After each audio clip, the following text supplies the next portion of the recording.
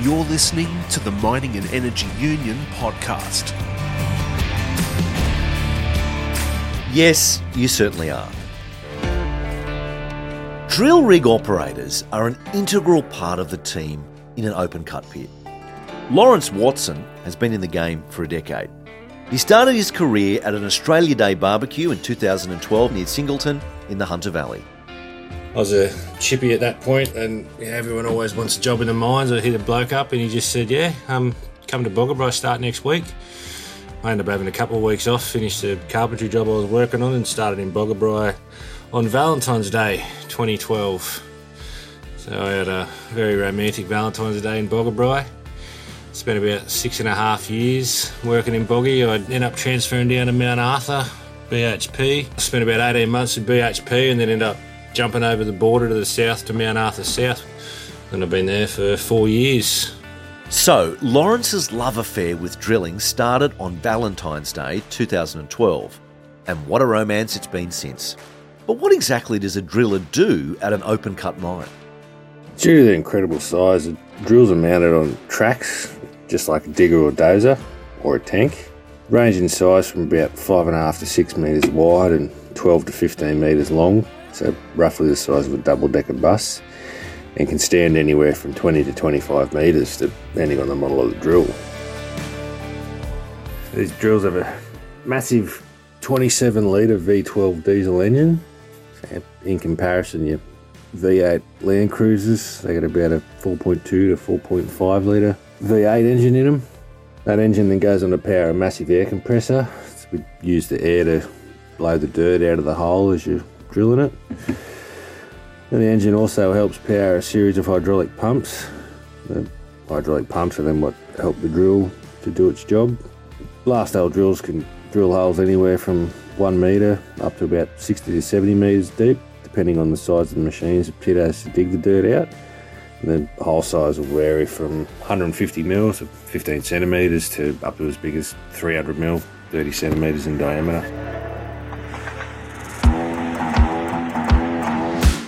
The holes are drilled in rows, like you might dig little holes to put seedlings in when you're gardening. Once we're finished drilling the holes will be dipped, check all their depths. The information then goes to the engineers. Engineers will work their magic and figure out how much bomb to use and how they want to load and fire the shot. That information is then passed on to the shotties. Shotties come along and do all the hard yards of loading the bomb in the ground and then the gravel, tying it all in. And then they get the fun part of blowing it up. Once it's blown up, the digger will come along and dig the dirt out, load it all into trucks. Truckies will take the dirt away, and then eventually we get down to the coal, and that's where we make our money.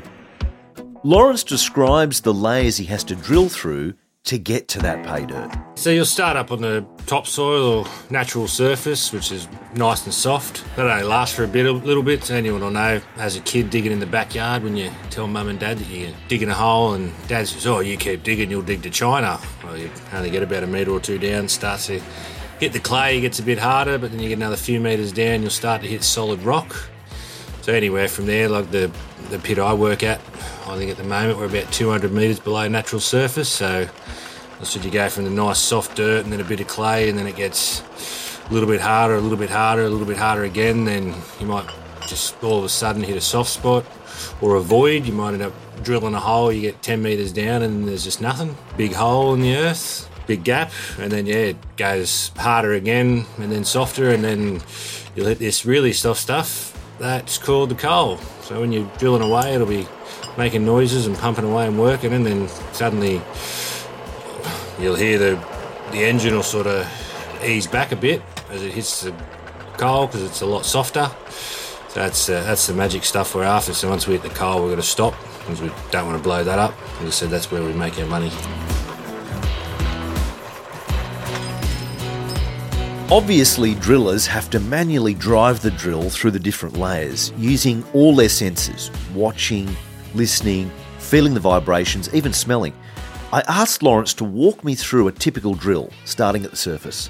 I'll put the drill to zero, start counting, slowly start drilling the start of the hole, and as I get about 2-3 metres in, I'll get a bit quicker, go a bit harder, And then the whole time I'm watching the drill, listening to the engine, listening to the sound of the pumps moving, watching the dust coming out, and watching me depth to see how far I'm drilling down. If I hit a soft spot, I've sort of got to like pull back on the ease off on the accelerator a bit.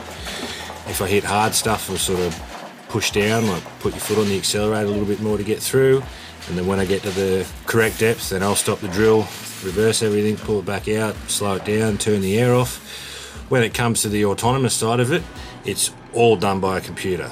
So as I said, like your Tesla cars, I'll turn the engine on in the morning, and then we've got a office up the top where we'll go sit in there once the engine's running, and I'll just sit on the computer and sort of push a couple of buttons and press start, and that drill will do everything. It'll take the drill bit to the ground, start at 0 meters, turn the air on, start rotating the drill bit, start pushing the drill bit down, and if it hits that 2 meters, it'll go a bit harder. If it hits a soft spot, it'll slow down. If it gets bogged, it'll pull itself back out. Anything that can or does go wrong, the autonomous side of it, the computers, they seem to know nearly everything what to do.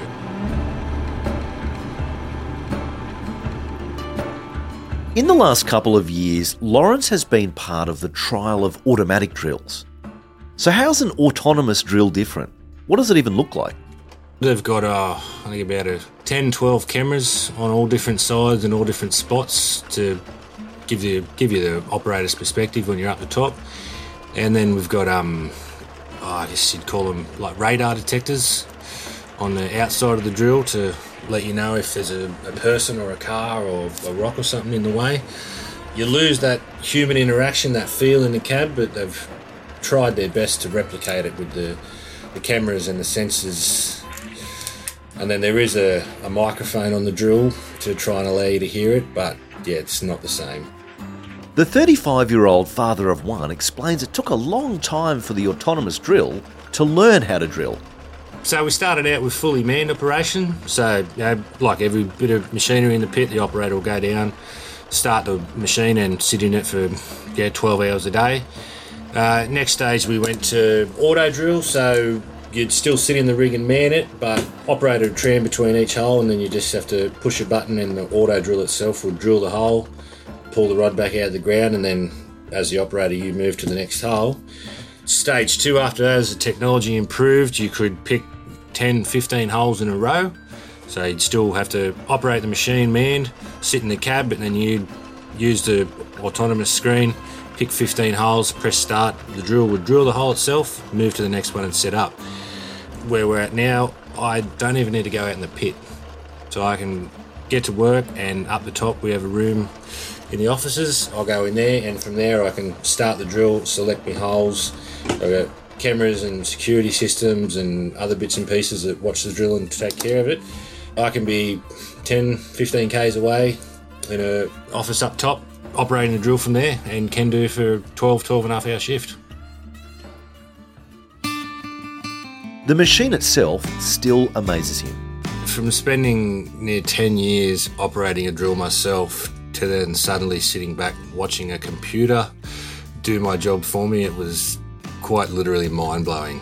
Still is some days, even when we have new people start on site, they'll come in for a look in the office and go, so you're operating a drill, but you're sitting in the office up here and you're not in the pit? It's come a long way. As far as the computer brains on it, there's a lot of computer software in it that I honestly don't understand. There's countless people in the backgrounds that have been building these computer systems and writing programs for years. There's a lot of brains and a lot of intelligence that have gone into this that still to this day, mate, it's been over 2.5 years autonomous, and it still blows my mind hearing about how they build it and how they're still designing it and making it better. But it wasn't harmonious from day one. Mate, when we first started, there were points there where you'd drill for not even 2 or 3 minutes and it'd stop, it'd just have something go wrong or something would confuse it. As the software's got better, mate, you can get anywhere 2, 3, 4 hours now. It'll run flawlessly, seamlessly, and not have an issue. But no matter how good the machines get, they can never replace the sixth sense of a human operator. There's one bloke in particular that I work with that I'm quite close with. He's got about 20, 25 years drilling experience. I think he's at the point where within about half a second sitting in the machine, he can hear and feel and know exactly what that machine is doing and it's about to do. If something's about to go wrong, he'll go, oh, this is going to happen. I've experienced it firsthand with him where sitting in that office up the top away from the drill, he just says, this is impossible. I can't feel anything. I don't know what it's doing. I can't hear it. How am I supposed to know what's going on? It presents a whole new training system that operators need to do to redevelop that sixth sense that you get from sitting in the machine. But given all experienced operators on site gain this sixth sense, perhaps it'll be the same for autonomous machines as well. There's a truck trainer on site. I was in a car with him the other day, driving out the crib, and he just said to me, that truck's in third gear, going down the hill loaded. I said, how can you tell that? He goes, I can hear it. He just knew. He could hear the sound of the engine, sound of the truck. He knew truck was in the wrong gear. Same with your dozer operators, mate. Like dozers will be, say, ripping rock on a coal bench, and suddenly they'll know that their ripper's a bit low, they're in the coal, or if they're pushing a bit of dirt, they'll hear or feel the machine and go, oh, my blade's a bit low, I'm in coal there, I better lift up. Or when they're ripping the coal, they'll feel they get a bit low in the rock because it sounds different or feels different. So, yeah, I think any miner will get a feel, any operator will get a feel for their machine, whether it be coal mining or on the road, or a taxi driver driving his car, or a truck driver on the road. Lawrence is just glad to have the chance to learn new skills. It's been a new and exciting experience for me, and especially coming from the ground up. Like, this is a very new technology that we're working with. I've been very, very lucky to be involved in this process. So I'm very happy to be involved in it. Look forward to where it's going to go in the future. There you go. But before you do go, we might just pump up our own tyres on the podcast, because Lawrence is actually a big listener. Now, just for market research purposes, I asked him which episodes of the podcast he likes best. Mate, I've been an avid listener since day one. The podcast actually appeared on Spotify for me not long after I put my hand up to be a delegate, and one of the very early episodes you did was how EA agreements are made, which was, again, it was eye-opening for me. It was all something new and exciting that I was getting involved in, being a bigger part of the union. And yeah, the podcast come along and suddenly had an episode on how EAs are made. It's explained things very simply for me, which made it easy to understand.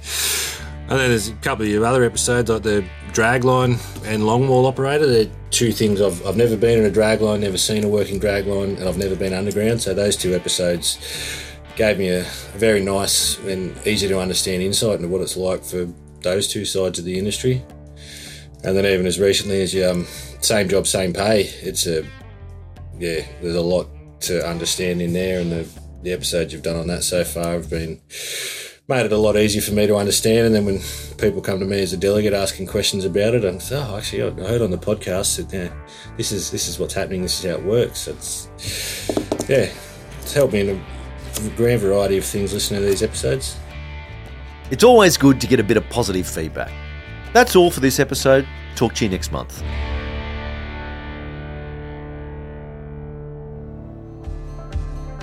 You've been listening to the Mining and Energy Union podcast, bringing you news, investigations, history and interviews to empower mining and energy workers. Subscribe for monthly episodes via Apple Podcasts, Spotify, or wherever you get your podcasts.